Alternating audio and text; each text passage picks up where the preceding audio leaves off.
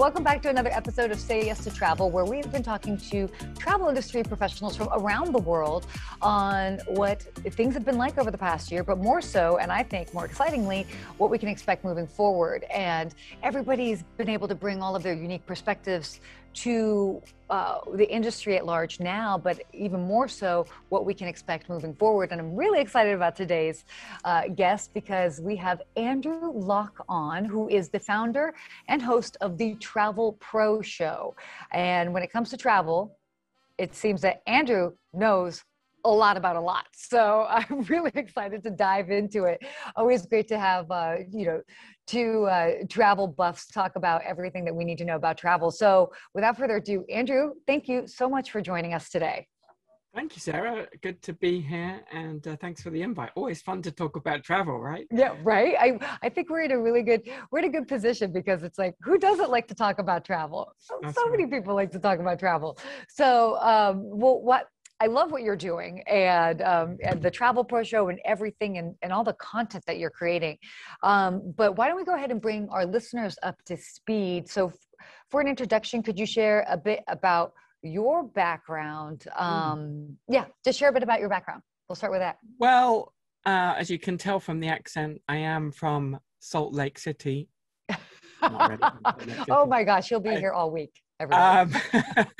I'm from across the pond originally, and as a young lad, right from my first trip to Bulgaria, that was the first time I ever went on a plane. Strange place to go, but that's a whole different story. When I was, I think, about 5 or 6 years old, I really was just captured by the travel bug and knew that that's what I wanted to do more of and be involved with.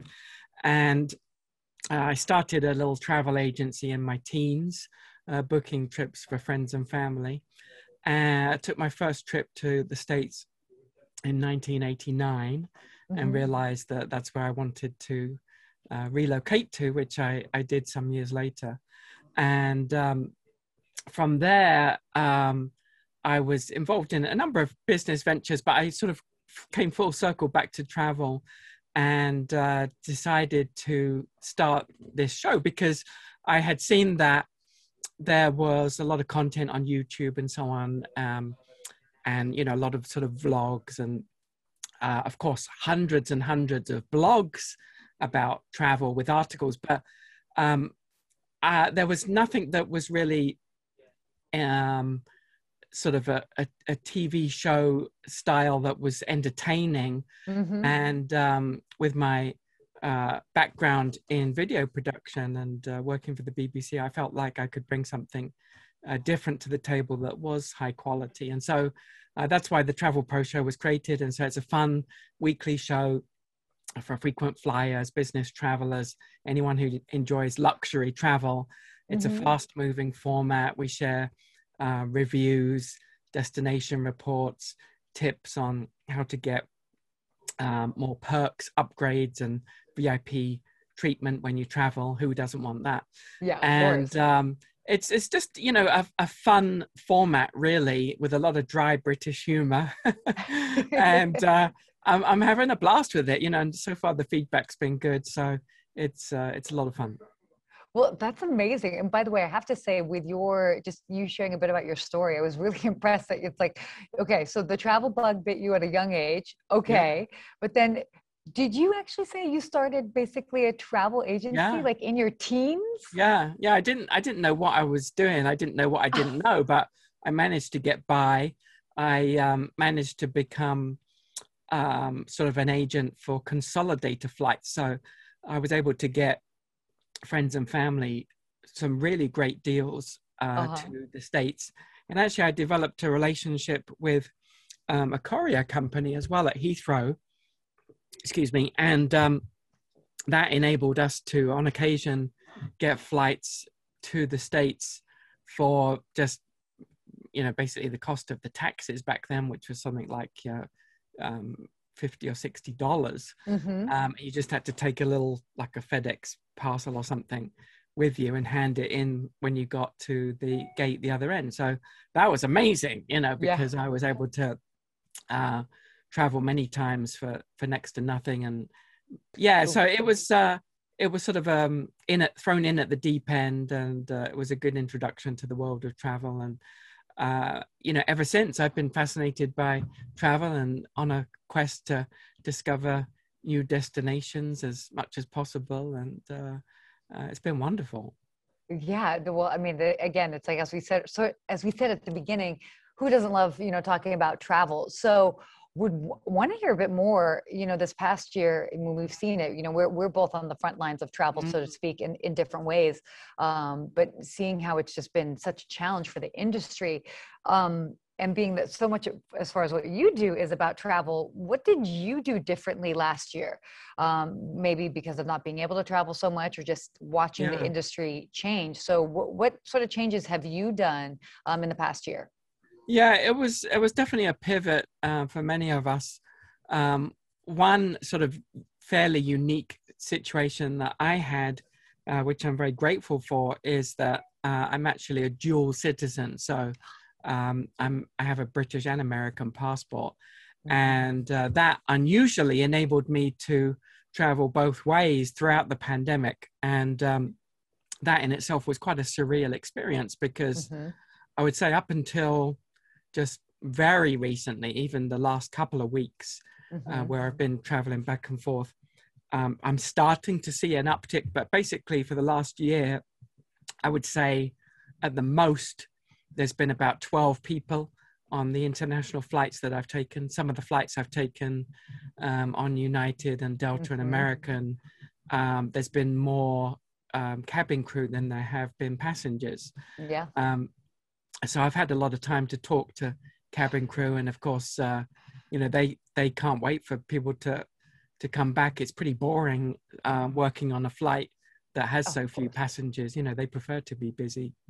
So I've had sort of frontline experience of what's going on there. And as far as my own travels, it's been drastically reduced, because apart from traveling back and forth between England and America, there's very few other places that actually I have been able to travel to. I did a short trip to Malta, which required a COVID test, and that was great. Where else did I go? I've been to Sweden and Denmark a few times. Again, both of those have required tests. For most of last year, they didn't. But towards the end of last year, when these variants started gaining traction, a lot of countries in Europe started to require tests from around October, November. And interestingly, one of the recent flights I went on to Denmark, I had to take a test before the flight in the 3 days, the usual thing, 3 days leading up to the flight. But then when we arrived at the airport, and it was a pretty full plane, they made everybody take a test as soon as we'd got into the terminal. They sort of took us all into an area, and we had to undergo another test. And I said to one of the staff there supervising, I said, I'm really intrigued why we're doing this, since everybody on this flight had to have a test before the flight. And they said, well, because of these variants, we are very concerned. And they said, actually, what we found is that on average, on every flight that comes in, and this is quite shocking, they said, we're finding between 3 and 6 people who are testing positive when we do this second test. So they said, sort of read into that what you will, but the suspicion was that, that there are sort of people faking tests, and which is a known thing, particularly because of the cost of them. And that's a whole other issue. I mean, that is one of my pet peeves at the moment. For example, people coming back into England, not only are they required to take a test before they travel, but the government is also now requiring 2 PCR tests, which is the ones that are sent to a lab, on the 2nd day after you return and the 8th day after you return. And they're only allowing you to order tests from certain providers, and the cost is between $300 and $400. So imagine a family, you know, a family of 4, or let's say, I mean, that's, you know, that's another $600 just on the test to go outbound and the test that they had to take to come inbound. Fortunately, those can be antigen tests, the rapid tests, but it's a major issue right now because, and of course, this applies to some areas in the States too, like Puerto Rico, Hawaii, they're all requiring PCR tests, and those are expensive, you know, so it's really affecting who can travel right now. And I have a problem with that, you know, it's you know, definitely unfair. And I think it'll be interesting to see where that goes in the future. But right now it's a challenge. Yeah. Well, and it's interesting. I mean, you know, thank you for bringing that up because, well, first of all, you know, I personally have been traveled both internationally as well as domestically over the past year. And I completely understand what you're saying. And I'm seeing it certainly from the lens of being within the United States, how things have been traveling domestically, pretty much free for all, that sort of, you know, and even just yesterday in traveling, seeing the volume of people was mind blowing. It's amazing, isn't it? It is amazing. Where were you, incidentally? So I was flying from Los Angeles to Dallas, and I mean, we're talking about mega lines to kind of get through security.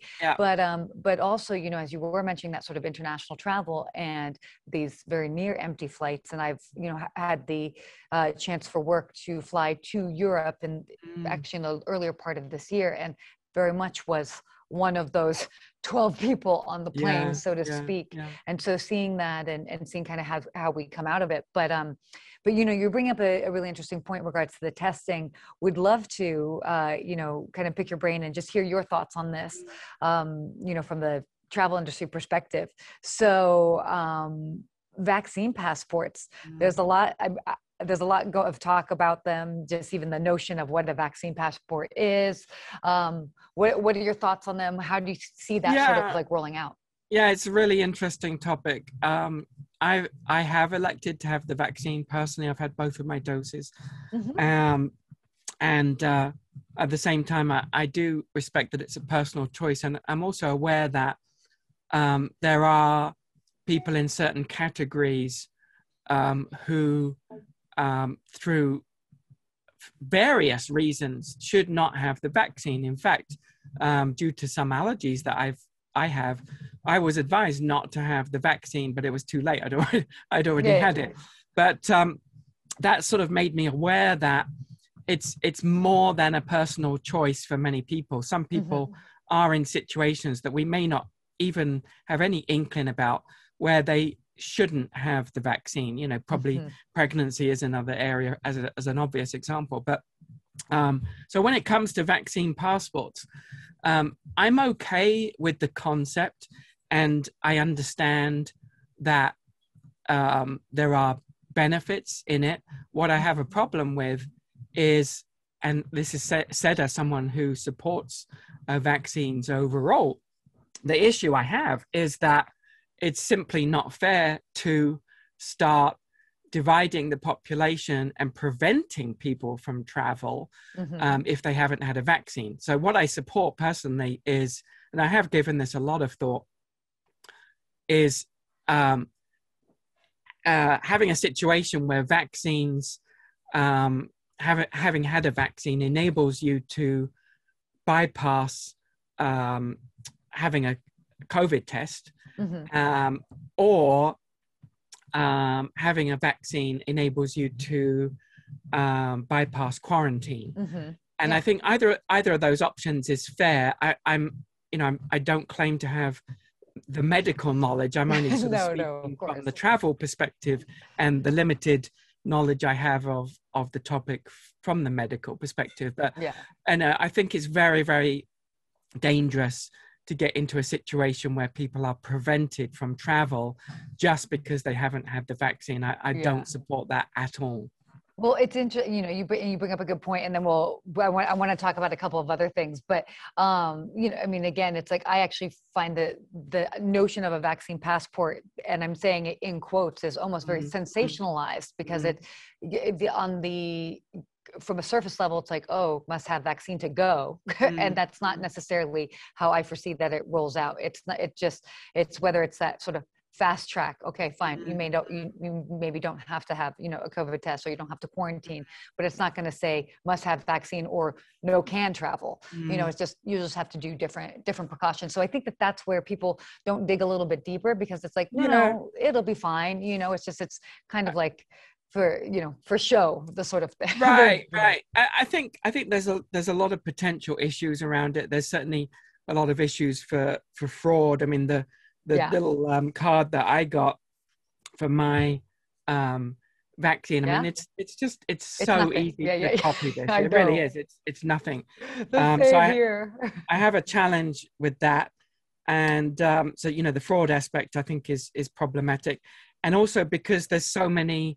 Because it's seen as an opportunity, as a profit center, there's so many companies now that are jumping on the bandwagon to position themselves as the provider of vaccine technology, or the vaccine passport technology. And so, I think that one of the potential issues is going to be having some kind of agreed international format. Like, for example, it's going to be such a hassle if some countries only accept things electronically, some countries only accept the paper passport, some countries only accept from certain technology providers. If we get into a situation where there's a bit like it is with the tests right now, you've got 5 different types of tests, COVID tests, and travelers are incredibly confused about that, and it's no wonder. And the governments aren't helping the situation because they don't do a good job of explaining it. So I think there are definitely concerns, but overall, of course, anything that can get travel moving, I greatly support. That's fundamentally. That's what we need. I know. I agree with you. So, want to just cover a couple quick things, like in a quick speed round, just to get like your quick thoughts on them. And this is a little tricky. Obviously, you're based in the UK, where I'm based in the US, so it might differ, but this is still interesting. Where are you seeing people going to now, both domestically and internationally? What do you kind of see? Well, for Europeans, the big one is Portugal, because they've sort of become on the green list, as it were, which is really ironic, because it was only about 6 weeks ago they were at the complete other end of the spectrum on what they call the red list. I was there in the middle of that. It's done a complete 180, which is bizarre. Other places that I hear a lot of people talking about are Croatia, particularly Dubrovnik, which is a beautiful city. It's like walking into the film set of Game of Thrones. Iceland has opened up for a number of categories of travelers, and let's see what else. Those are probably the 2 biggest ones that I'm seeing. Well, I'm sure there's no, of course, and it's interesting. I love that you're bringing that up, because again, same here in the US, is that people are like really starting to get that itch. It's like, okay, we know that we've been able to do the domestic thing, and they'll continue. That will certainly continue to be a trend, for various reasons. But certainly that bigger itch as far as international travel, and like where can people go? So I mean, you're all about kind of like travel tips and helping people kind of like figure out how to kind of maximize their travel and everything. What are what are some of your favorite travel tips that you can share with listeners right now? How long you got? I know. Quick round there. Some recent ones that I've been sharing are, of course, this concept of Carmageddon, with car rentals being in short supply. It is absolutely a real thing. It is. I've been seeing rates about $900 a day in Hawaii, for example. Even places like Los Angeles, Orlando, Vegas, I've been seeing $200 a day, which is completely insane. And by the way, to clarify for those listening, we're not talking about $200 a day for like, you know, a fancy car. We're talking about the most basic $200 a day for a basic car. Yeah, yeah. And this is because so many of the car rental companies sold off a large percentage of their fleet last year to get some cash flow. It's come back to bite them right now. But so what I have been doing is using AutoSlash as a resource, autoslash.com. Costco Travel can sometimes give better rates. And even renting, which I have done when I got desperate, a cargo van from U-Haul. Because for $20 a day, it's not that different from driving an SUV. I mean, it doesn't look great, but it's a practical solution. $20 a day plus, I think, 60. It varies according to the location for mileage. Anyway, it's an option. That's actually a really smart option that I would not normally think of. But that's if you're in a bind. If you're in a bind, exactly. And then you've got Turo is another option, and there's a few other providers that sort of like the Airbnb or Uber of car rentals. Of car rentals, exactly. So there's a few options there. And then another tip on the car rentals is if you book a longer period than you actually need with the major car rental companies, especially if you have status with them, you'll get a lower rate because you're booking more days. If you bring it back earlier, they won't penalize you. They'll just charge you the actual time that you rented. That is so I've used that a few times too. That's a good tip. Thank you for that reminder. Yeah. If you need 7 days, book 10 days. If you need 3 days, book 5 days, for example. And that's worked really well. I book with Hertz, and they always just charge me the actual time that I've used, even if I bring it back early.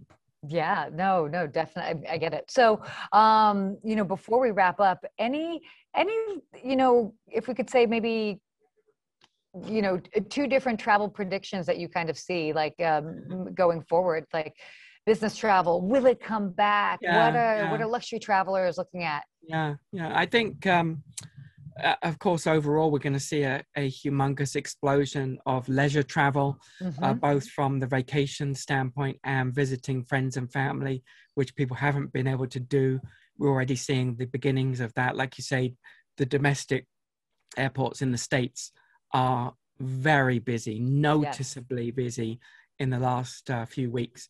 It's going to take a while for international to resume because people need more time to plan. There's still a lot of restrictions.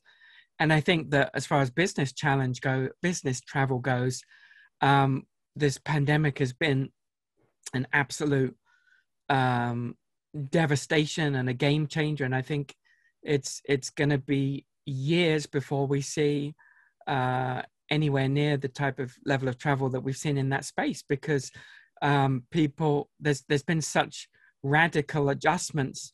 For example, Amazon said that just in the last quarter, they saved $1 billion on travel. I remember that. And when you've saved $1 billion of travel in a quarter, that makes you think like, well, we did without it. Do we actually need it? Exactly. And of course, there are some things that have been delayed that are essential. And, there's certain roles where it's irreplaceable. And I think as trade shows open up, that's going to stimulate a lot of travel for business because people do enjoy going to trade shows and they serve a very important purpose.